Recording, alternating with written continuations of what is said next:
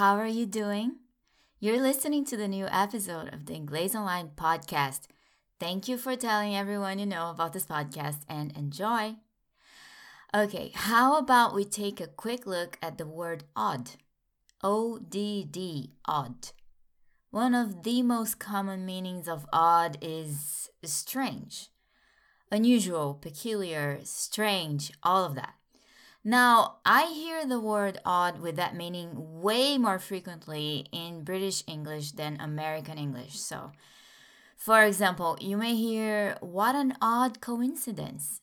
Or someone you know may be a bit blunt all of a sudden and say, you look odd in that jacket. Or something very unexpected happens that you think was really not supposed to happen and you say, that's odd. I left the bike inside the apartment. How come it's outside now? Or look, a raccoon. That's odd.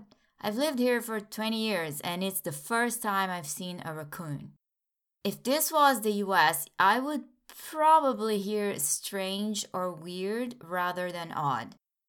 So I've talked about the word odds before.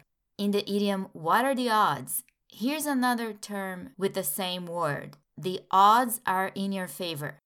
You can understand odds, O-D-D-S, as chances or probability.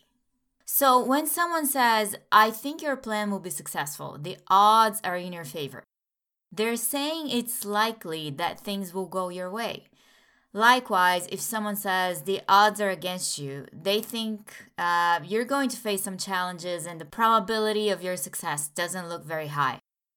So, if you have to drive into São Paulo traffic at rush hour for the first time without a map or GPS, and you have 1 hour to get from a neighborhood in the northern part of town to a neighborhood in the southern part of town, the odds are against you.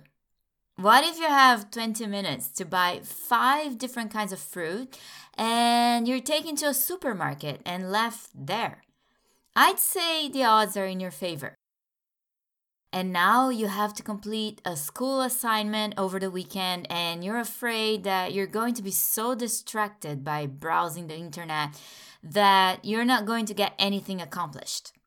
Well, you're in luck because due to a technical glitch in the service provider, you will have no internet access over the weekend. The odds are in your favor now.